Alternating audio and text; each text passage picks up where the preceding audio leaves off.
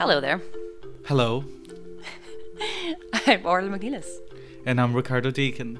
And you're listening to The Recommendation Game, a Film of the Week podcast where we take turns to recommend a film the other has not seen. We watch it and then we meet to discuss it. You're listening to Dublin Digital Radio. It is Monday.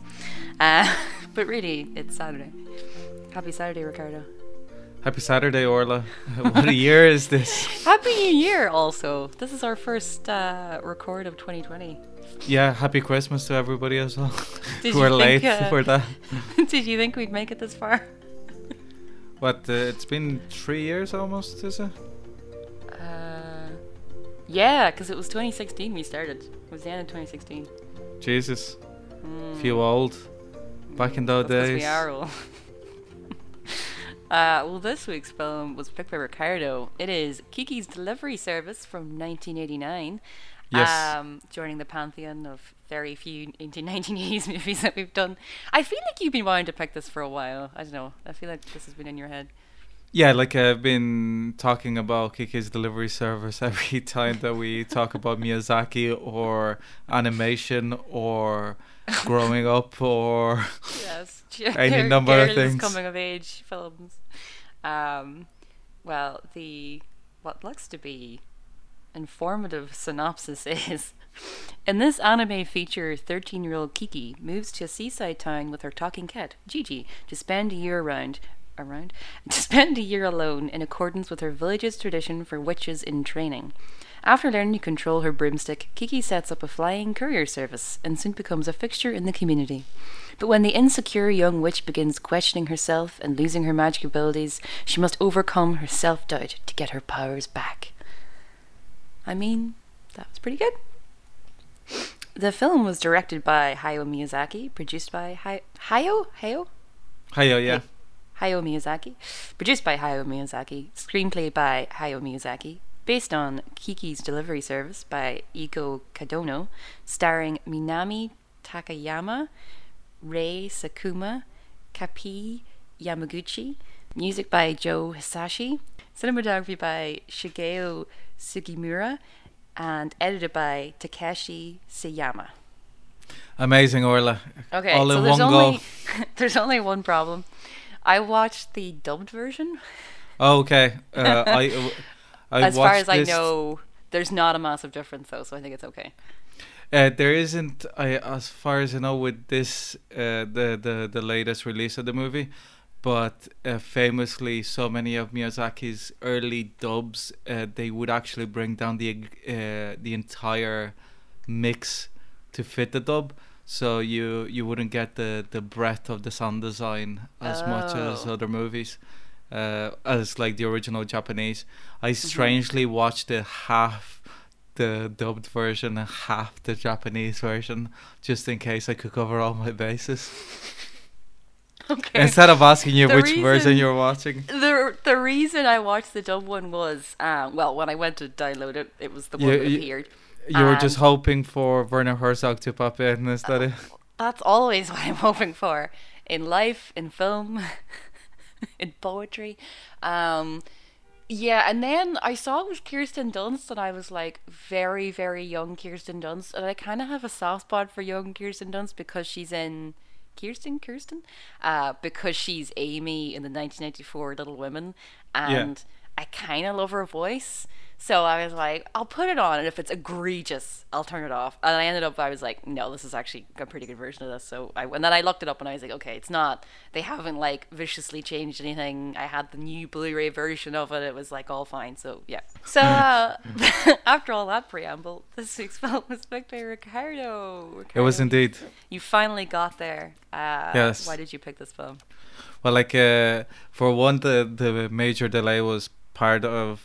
I suppose for all the films that I've chosen, there are repeat offender directors, let's say, that you always want a fair substantial gap between picks, because this is not like a John Ford podcast or a Hayao Miyazaki podcast. So, and also I was just trying to fit it somewhere in the would make Catalog. sense in the flow of choices, and then I just decided after the paper I wanted to watch something pleasant.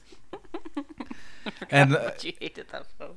and also it's like in a way it was two Japanese picks back to back for me, because it's Shin Godzilla was my last pick, and it was a case of like be able to compare modern filmmaking, Japanese filmmaking, and the ideas that like both of them are what you would expect from a Western audience, at the same time different than what you would expect if you were coming in cold, that this is an anime but it's completely different to what most Americans' idea of anime is. You know, there's no fighting giant robots, even though there's like a spaceship or something.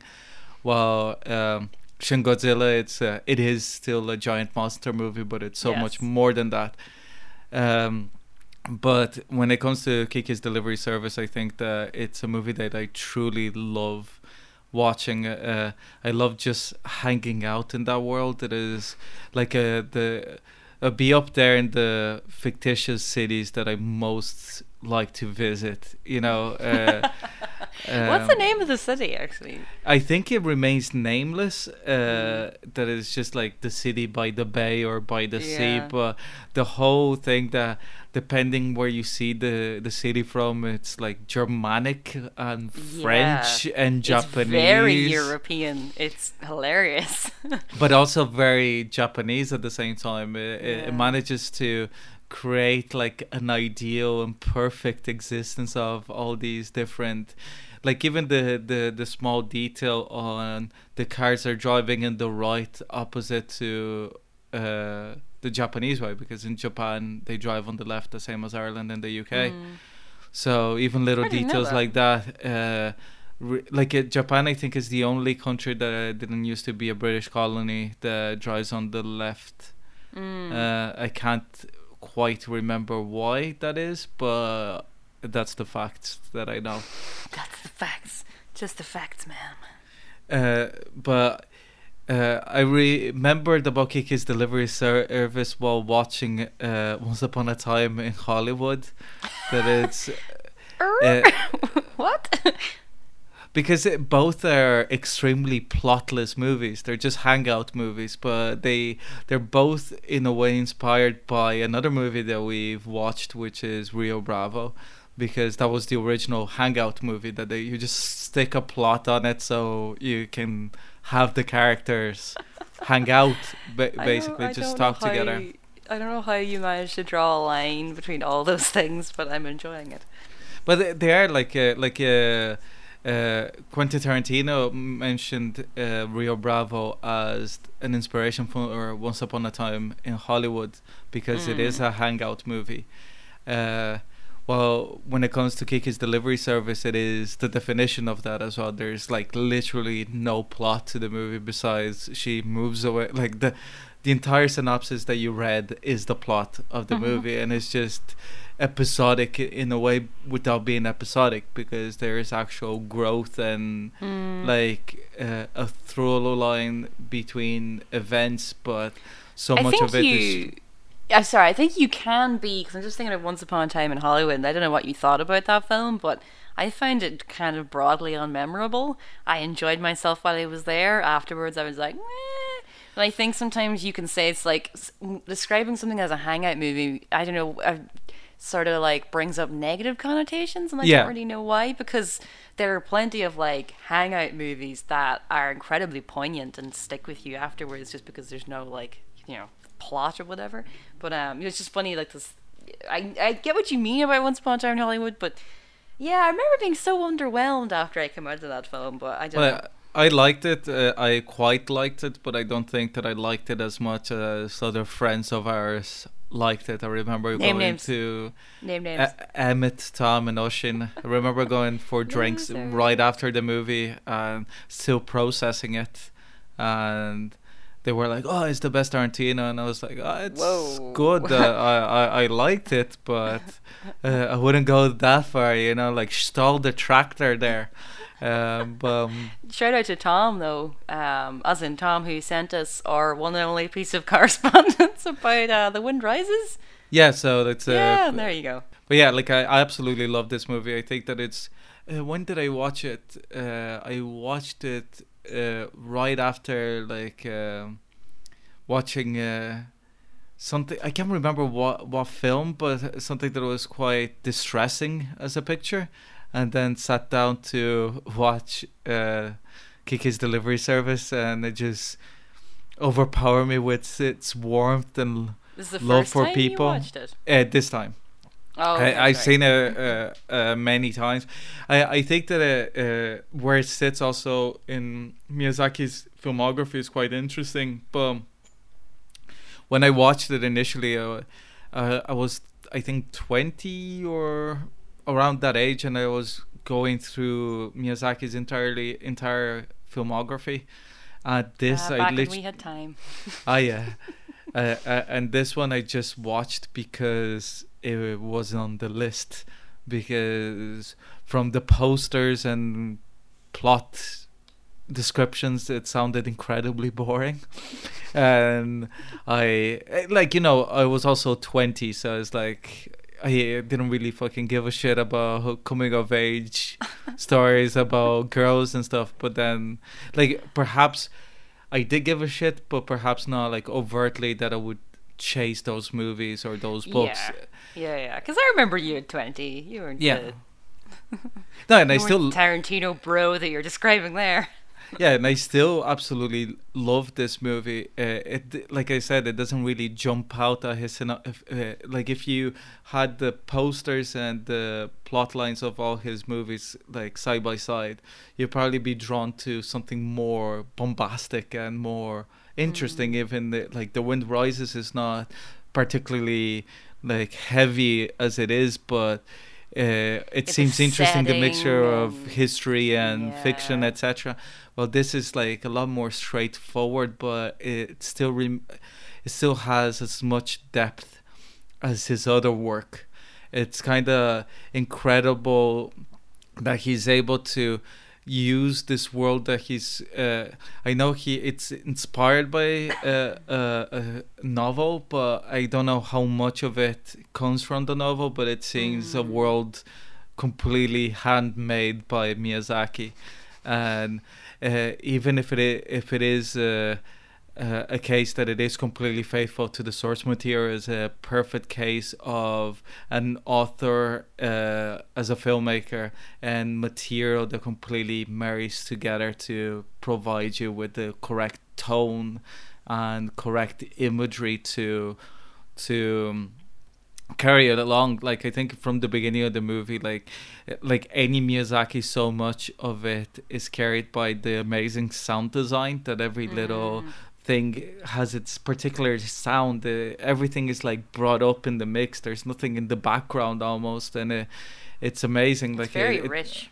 Yeah, it's a dense world of sound, and also the music is always great. Like that, it's both memorable, but also whenever you're watching, it doesn't overpower the emotions. You're getting the emotions from the incredibly tactile world that he creates. Like it's the little details of balancing and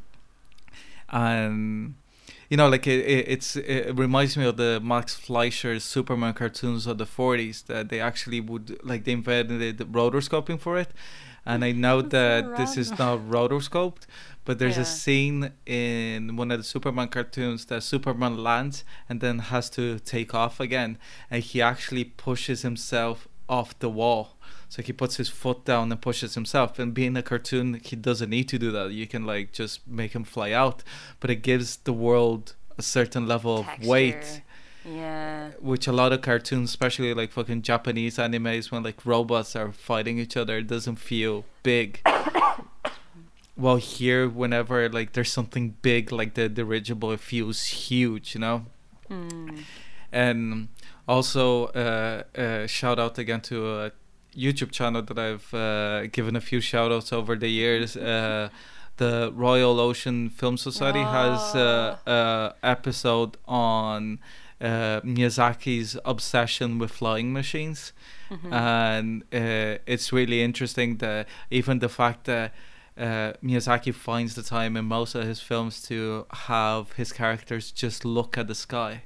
And so few films, and also the color of the sky and the water in this movie, like I wish the world had the color palette of a Miyazaki movie, like the greens and the blues and everything. But I think what you said about movies that are hangout movies that are not incredibly memorable, I think the Kiki's Delivery Service is incredibly memorable. Like every encounter I remember, every character I remember, I love them all. It's such a humanist movie. There's no villains or threat or anything. The only thing that came to be, in a sense, well, like there's, even whenever they're like the film's slightly pissy about some of the characters, especially posh people, which I really appreciated.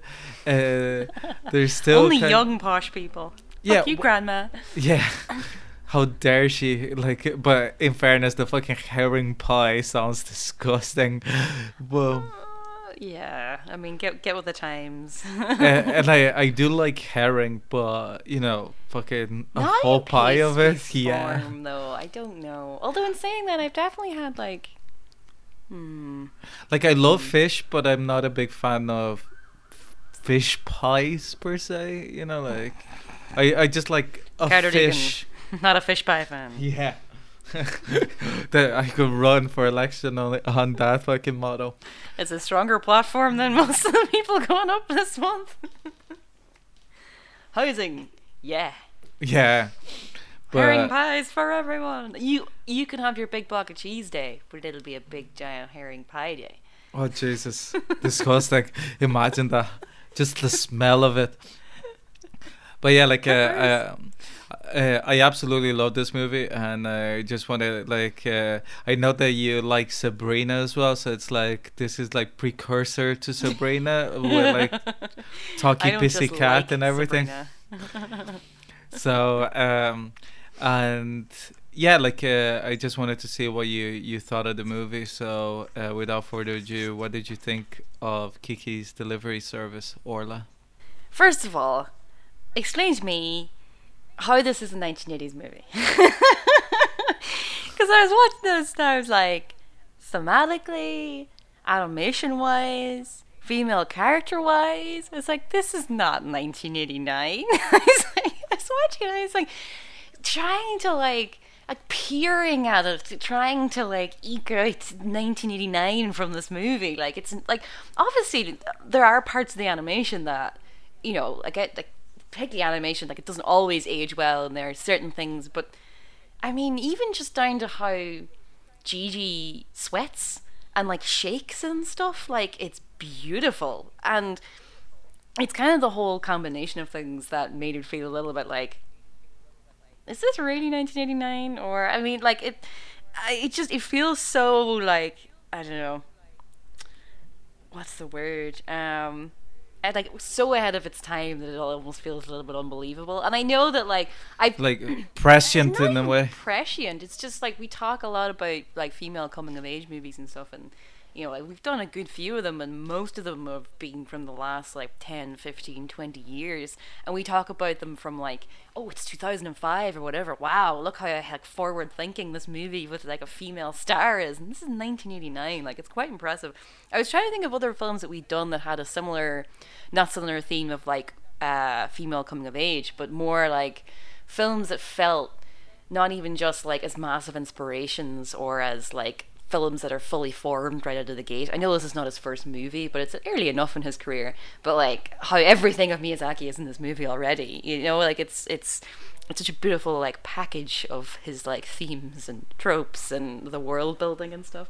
But yeah, I was trying to think of like other movies that felt so ahead of their time, and I couldn't really think of any. But it's such a like, it feels like time travel or something sometimes when you're kind of like, it's like, yeah, where am I? I think I know it's part of it's because he's creating a like strange mix of like, because when she first lands on the city and I was like, huh? I was like, Austria? Like, it's so strange. As you're saying, like, yeah, but the cops are dressed like French street policemen really, as well.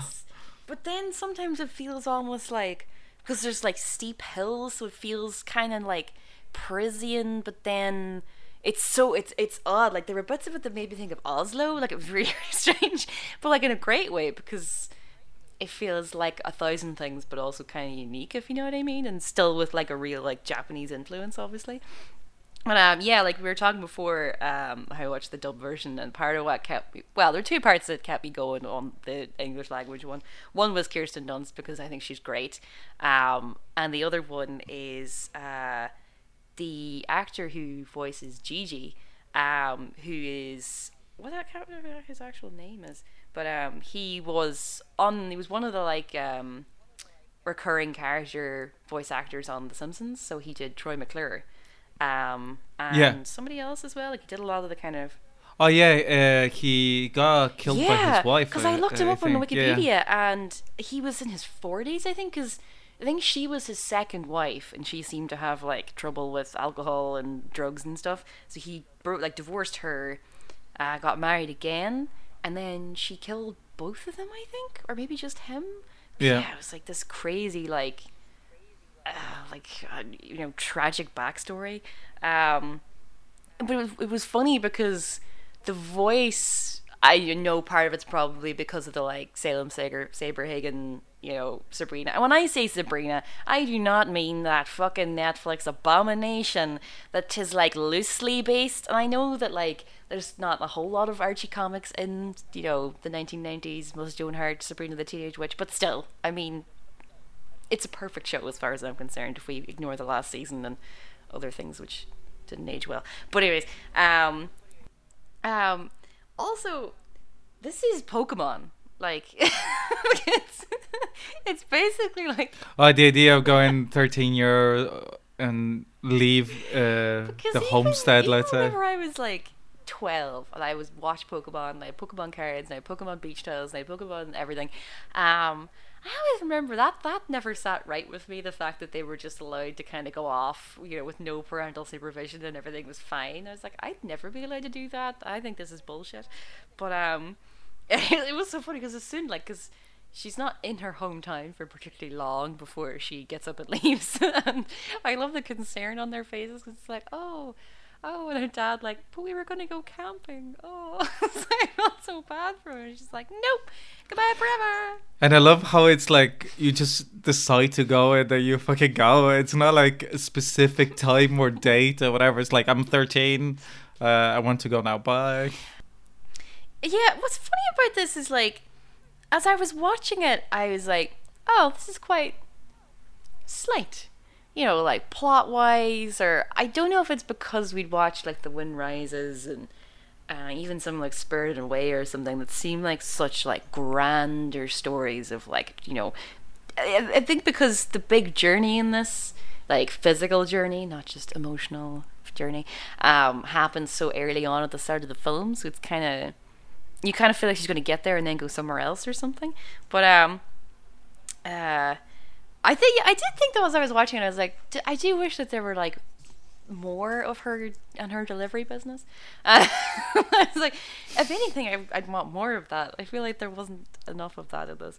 But because I was thinking about this again then when you were talking about like hangout movies and how can things which have no like discernible plot stay with you afterwards, and if it's like thematically or the certain tone or something that they have. So I watched almost all of this, and then I was so tired I went to sleep, and then the next day I watched the end of it, but I went back, so I kind of double watched sort of the middle section and stuff, and then afterwards I just kept thinking about it, and like, because he creates such a like warm whole world, it's this perfect self-contained thing. Like, it nearly feels as if you got to the outskirts of the city, you just hit a brick wall. As if like it's almost entirely uninfluenced by the outside world. So it's like as soon as she gets there, it's like Groundhog Day or something.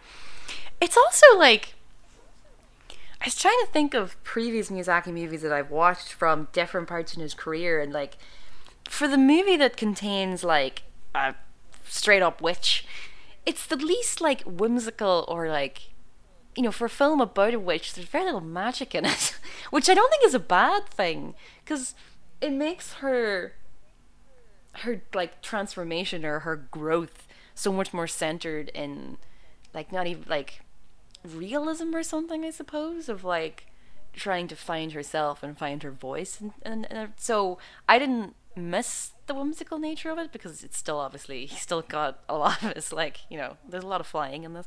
I also appreciated that the actual flying scenes feel quite perilous, which is I think like like there's no as far as I can tell there's no restriction on the animation here, but like it adds to it, particularly whenever she's like first coming in and when she first does that delivery and stuff. It's like you feel you're like, oh, you're like kind of gripping the broom.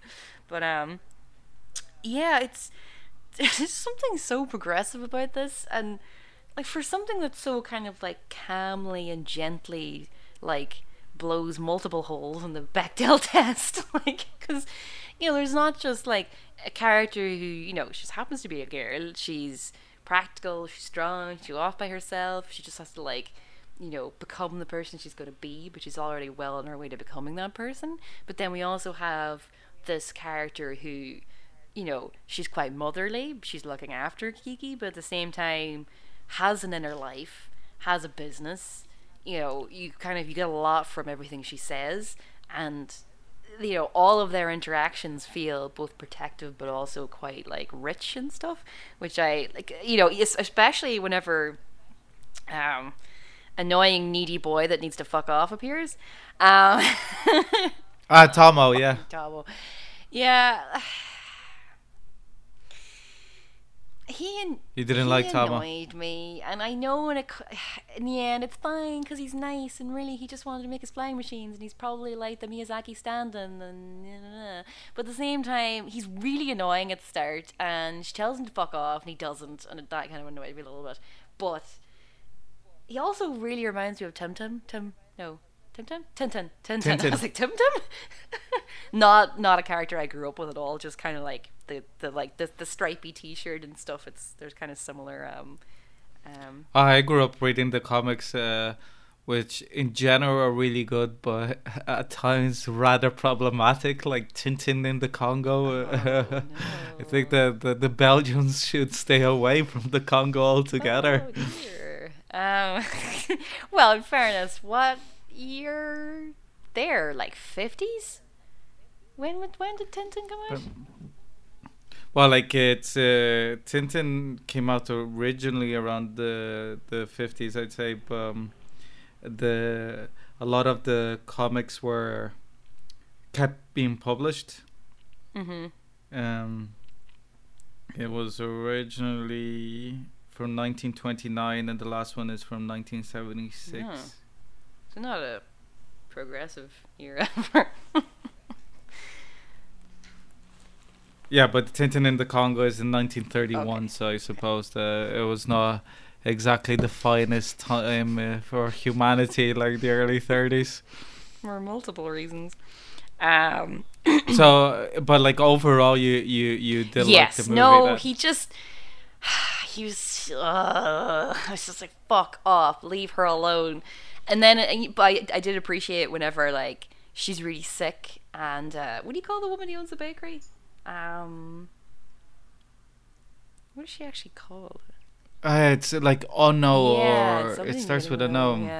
Yeah. She's like, he wanted to come see you while you were sick, and Kiki's like, what? I was like, but don't worry, I didn't let him. I was like, excellent. Tell him to fuck off.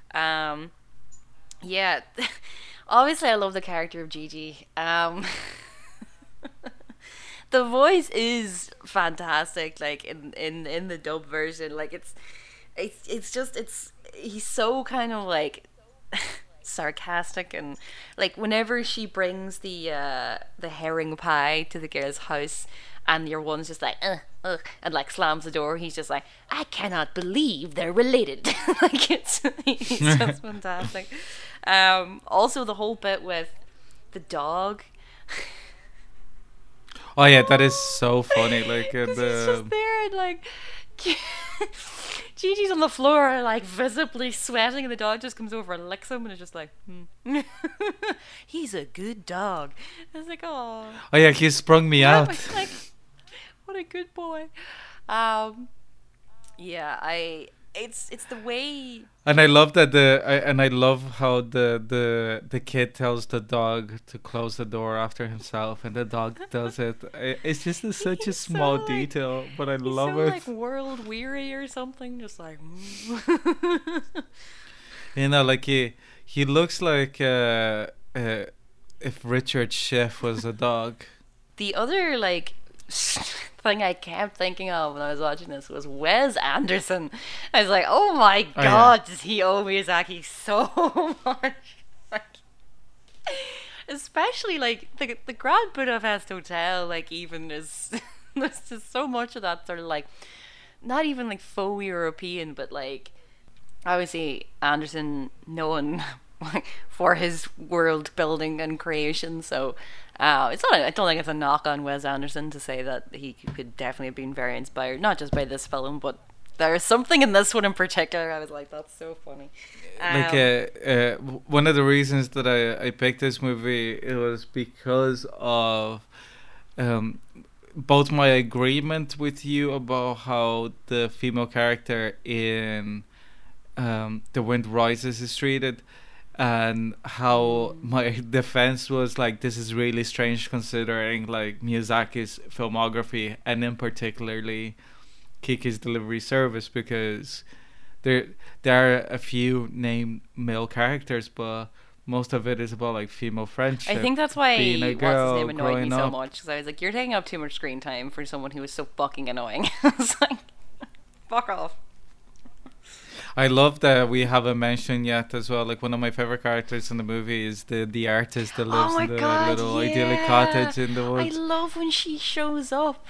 It's that's the thing, is it like like she's kind of rescued by her, but it's like friendships that rescue her, you know. And then in the end, she saves the boy.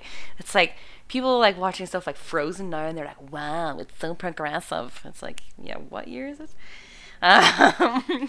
Miyazaki's been doing this since Nobody the 80s, got the bitch. memo. Um, I think he forgot about it in well, 2014. yeah, I think he got a little bit distracted in by older things in the windows.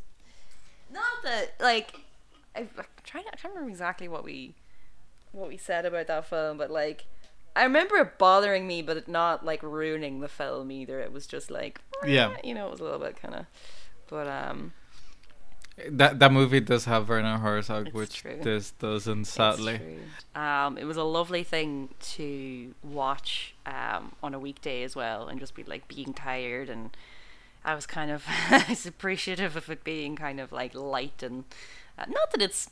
I don't actually know. No, I think I retract that statement. I don't want to describe it as light, because I don't feel like it's dealing with like, you know, like, oh, it's not like set during World War II or whatever, but that doesn't mean that the themes in it are not important or poignant.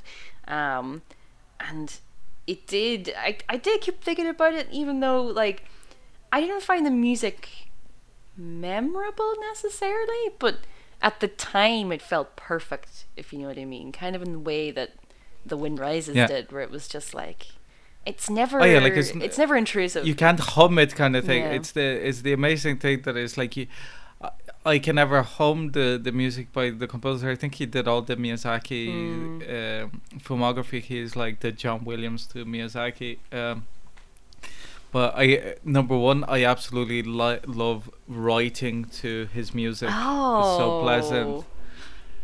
And number two, it's weird because it's music that I wouldn't be able to particularly hum or describe to people, unlike something as thematic as John Williams's. But it's still melodic enough It's a that mood. is memorable. That it's not like a fucking Hans Zimmer score. That No. is just like somebody farting through like a synthesizer kind of thing. Oh, what a ginormous douchebag as well. He does not. come But across also well. that the music in this is instantly recognizable when you start hearing it again. Like every time that even though like perhaps instrumentation and mood, all Miyazaki's movies kind of share the same DNA when it comes to the structure of the music. It's still recognizable for individual movies. Like Ponyo sounds like Ponyo, and Totoro like sounds like Totoro, and Kiki sounds like Kiki, and I think it's like I think he uses a lot of leitmotifs, so it grounds your understanding and memory of the music to those characters, because it's character based kind of work, similar to what Howard Shore did in Lord of the Rings, that it links the moments to the events or the people per se, which is quite enjoyable. But it feels so woven into the soundscape as well, which I think is so important. Yeah. That like the two are so wedded together, so that they don't feel like it's such a like rich. I don't know what you said earlier, but like I was nodding in agreement that it's such a like. It's a rich experience. It's the visuals so combined with the audio as well that makes it such a kind of a like. I don't want to say Well, I like think- overwhelming experience, but that you feel completely drawn into his films, I think, and that's why they're so enjoyable and so memorable as well. It's like he is a master. Like there's no real debate there. I think so much of it is also Miyazaki's approach to reality, which is somehow more real than reality itself, because he's able to pinpoint on human behavior. Stuff like in Wind Rises, that the wife character goes to hold the main character's hand while he's drawing something and smoking, and he passes the cigarette from one hand to the other to be able to hold her hand, which is like, it actually cost money to animate that if he was already smoking and the other hand, it's like you don't have to draw anymore. But it's like in Spirited Away, the way that the girl taps her shoes every time that she puts her on, like a little thing that she does. And so much of it is present in here as well. Even the way that Gigi moves, and the way that like he falls in love with this female cat, and it's like, Oh, I love that so much. Oh, and when she can't speak to him. oh yeah, because she's losing all the powers. And also like it kind of hints to the idea that each witch can only like communicate to their own particular cat. Yeah, because the other cat's just a cat to her. There's no.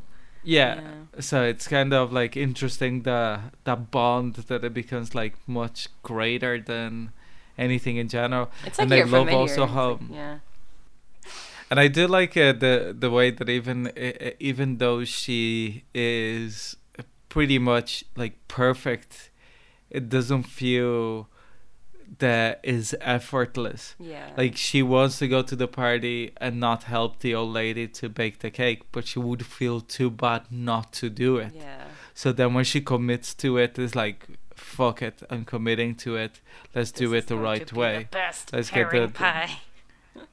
Yeah, in the old oven, and it's like the way also I love how she shows the pie to the old lady, and the old lady is like, yeah, fuck it, it's done. Like she's not gonna eat it anyway. Half of it is kind of burnt as well, which is such a small detail as well. And I love that. Just to finish up in this topic, that I love how every character seems to have an internal life. Yeah. Like the old lady's friend that is obsessed with flying, so she's just like fucking upset that the camera cuts away from the accident, because she's like, it's so exciting or whatever. The way that and then she's holding a broom, making like sound noises, like flying noises, fucking like shoom shoom. I thought, look, it's an incredibly endearing movie, but Yeah. like I said, like you alluded to the fact that he will approach the subject of this movie with the same heft as he does the end of the world in fucking Princess Mononoke. It's just like growing up and finding your own way in the world is as important. Even as a girl. Like it is like a delivery, like a small business run by a girl, that is like in a way as meaningless and at the end of the day equally unimportant as babysitting would be, but because you're the person experiencing it, it is the most important thing at that time, and it actually creates the growth that you have as a person, because it's like responsibility, getting your own little money. So even when she's like spends all her money to begin with, and then it's like, oh, we're only gonna have to eat pancakes, kind of thing, you know, like I don't know, like I really like that idea of dealing with it, but without making it super over dramatic or self-important. She doesn't have to save the world, doesn't have to do anything else, you know. Just has to save the annoying boy. Yes. From certain death. I don't know how like a zeppelin can ever turn up and people can be like, yay. It's like, no, nothing good can come of this. Yeah, like the fucking yeah, in the English bit, the only a bit that made me laugh for all the wrong reasons is that the whoever decided to dub the movie actually fucking alludes to the Hindenburg disaster, because whenever the blimp is going away, he starts shouting, "Oh no, the humanity, which is like what the radio presenter that was like covering the Hindenburg the first time. Well, the first time, the only time. The Hindenburg in this universe. But like it was quite like weird Jarring? that that's why the line that they decided to go with. Even it's like a fictitious world, so it's like, why do you even bother? But I do love the again, alluding to the video essay that I mentioned before, that how specific the designs of Miyazaki's flying machines are.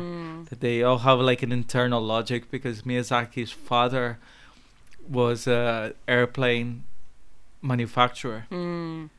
Well, isn't parts of The Wind Rises based on his father now?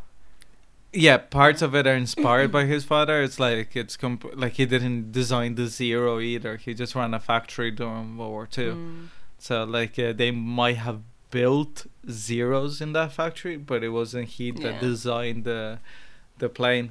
But in this case, I love the bicycle propeller thing. The end montage, like over the credits, is fabulous. Where she's flying along and he's like pedaling along and he's like taking off. It's so nice, with all their shitty friends who are now friends.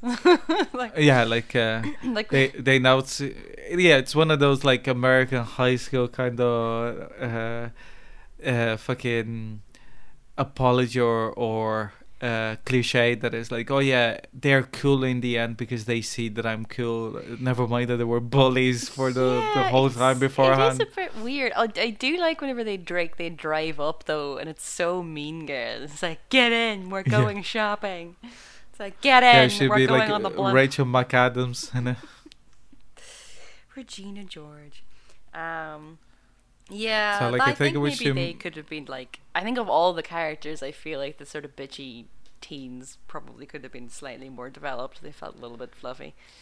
But also, like, I suppose whenever we're growing up, we see bitchy teens exactly the same way as this movie does. You know, like the people that bullied me in school, like, who were they? I just see them who were they? in a way. They know who they are. I want names. They're all getting glitter bombs. Like Arya Stark is like, I have a list that I repeat to myself before I go to sleep. They'll never pay off. Yeah, why would you pay off storylines that you've been developing for multiple seasons? So, like, I suppose we should move on to final judgments. Yes. So, what's your favorite thing about Kiki's delivery service? It's probably Miyazaki. I think because it's so much him. He directs, produces it, like writes the screenplay. Like I obviously, you know, films and animations are the work of a very large amount of people and animators and everything. But it's like it's so much his vision and so much these worlds that he creates that he kind of has to be. Barring Yeah. that, my female characters, I think Kiki's fantastic. I think the relationships are great. It's a warm, fuzzy hug from one tomboy 13-year-old who was just trying to find herself and just wanted boys to like her to another. It's one of the questions I had for you actually is like, do you wish you had seen this when you were 13 or so, or do you think that you enjoyed it more because you have the experience of life and the nostalgia for being that 13-year-old? No, I think yeah. There was definitely a lack of characters like this. Like I'm trying to think of people who I thought were cool who were girly characters who were teenage girls, like probably Christina Ricci and Casper. I thought she was cool, even though when you watch it now it's kind of like, yeah, she's kind of spunky, but in the end it's kind of all about boys. But like, yeah, I have so few examples of it that it's kind of sad. So I don't think watching this as a 13-year-old would have done me any harm whatsoever, considering that most of my heroes at the time were like, I wasn't even really into that many like female fronted bands, like barring maybe like the Yeah Yeah Yeahs and stuff. Like so much of it was just like, worship and adulation of various men, be they musicians, be Yeah. they characters and things, be they my age or significantly older. In the case of someone like Billy Joe Armstrong, who I would have like laying on the road and died for. He's not aging well. But yeah, no, all I can say is yes. And if I had a 13-year-old girl, I would 100% make, like, God, the movies, I would make that child watch. Yeah. That's the thing. It's like, I don't think that, like, all my parents failed or something by not knowing who Miyazaki was and showing me this. I think that we would have read a lot of, like, Enid Blyton books, and obviously Enid Blyton is a bit, well, but at the same time, the thing about those books were, say for like the famous five of the Secret Seven, it was boys and girls, and yes, they were very gender specific and stuff, but at the same time it was a whole gang together. They all went on the mad adventures and stuff, and for me, I never felt as if I couldn't do things, because like when I was that age, particularly because I was a girl, because I was always like tall and vaguely athletic, And it's so I got very lazy. Yeah, and I suppose it's one of the great things about this movie as well, that is the fact that only women can be witches.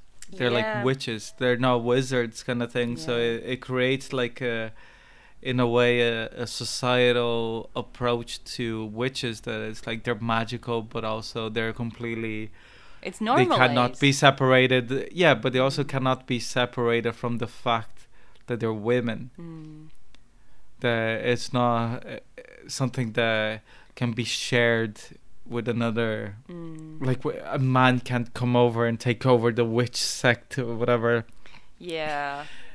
And I do quite appreciate also the fact that they're normalized enough that you wouldn't freak out by seeing somebody flying, but also that they're rare enough that Oh wow. a town that size, they're going, oh, there hasn't been a witch here in ages. And also I like how open people are, like that there's no, the cop tries to stop her because he's just like very by the book kind of cop.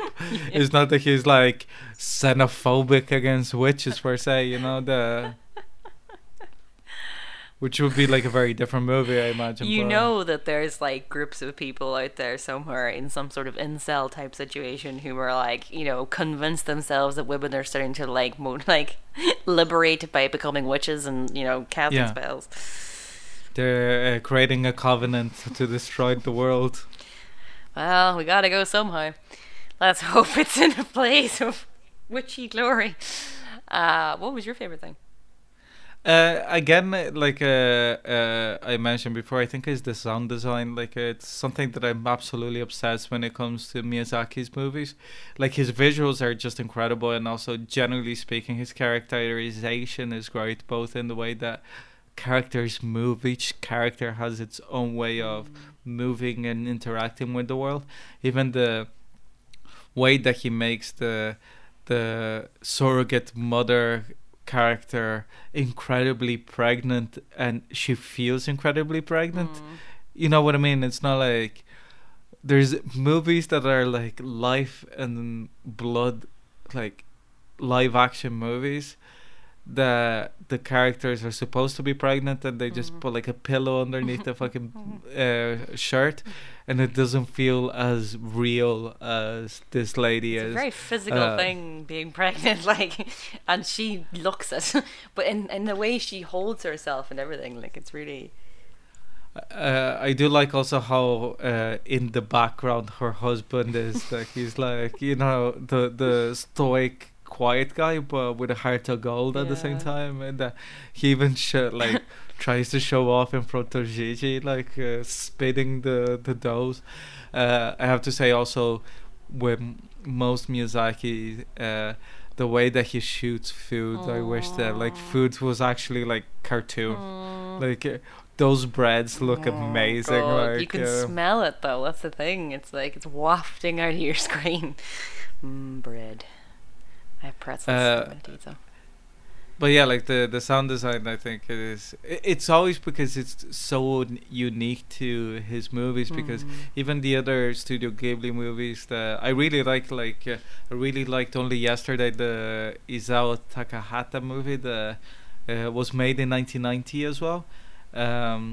Around then, but it only got released in the West like 3 years ago. And like Daisy Ridley did the voice for the female character, but it's like really interesting concept that is like a woman turning 30 and going back to where she spent her summers and remembering the childhood in the countryside, coming from Tokyo.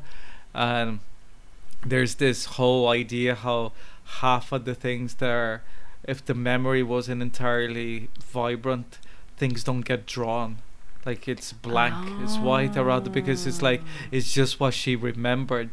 So like if she remembers something very specific about a scene, the rest of the scene there like it's just not being produced, kind of thing. But that movie doesn't have the same sound effects as Miyazaki's has. But I don't think it's necessary for every movie to have it, because it's part of the texture that is completely unique to his movies. Yeah, it's not going to work for everything. It's just part of his tools that he uses that complements everything else he does. But I think that's what makes it so unique, like his films, because even though like how many movies has he made, and he follows similar themes a lot of the time, like he uses the same composer, but they all feel special, you know, like in their own kind of way, because they're so different to anything else. Like, yeah, like it's one of those things that it is. Also, I love how there's no like black and white in his movies. There, like even the movie, like the first time that I watched Princess Mononoke, I was quite confused because every character is both good and bad. I was like, who's the bad guy in this movie?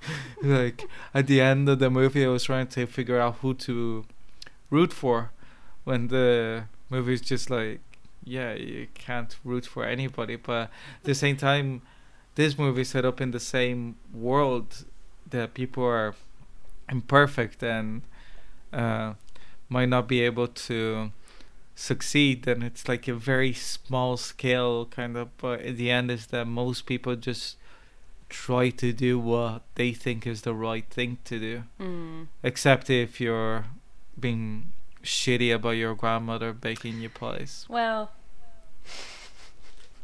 she'll get her comeuppance in the end. What was your least favorite thing? Annoying Weedy boy. She doesn't want to talk to you. Leave her alone. I don't like how the movie lets him away with being so annoying at the start. It's like, she didn't show any interest in you. Leave her alone. But at the same time, I think that the relationship is weirdly non-romantic as well, but weirdly in a good way. Yeah. I don't know if it is more like a friendship thing in the end. Because it's only at the beginning, like he redeems himself. He, like the fact of what, like really he just wants to show her his flying bike, and he just wants to impress her so much by like going up the hill and everything, and like your man laughing at them as they're going up the hill. So I don't think he's a bad character. It was just like, go away, you know. But I mean, in saying that, like that's such a small thing, and that there's nothing else I can think of that is like, you know. I did like as well when he goes to pick her up, and whenever it's raining, he decides to stand outside because he's too shy to stand inside, like just making small talk with Burly the really baker. quiet guy. Yeah, yeah. I mean, wouldn't you be intimidated as well? What was your least favorite thing? I don't know, like probably what you said about how the mean girls don't have exactly the same depth as the other characters. They're almost like from a different movie sometimes. It's a little bit. That actually, there we go. That's the 1980s bit. Yeah. It's like fucking you expecting John Cusack to pop out of like any corner, like yeah, or Winona Ryder.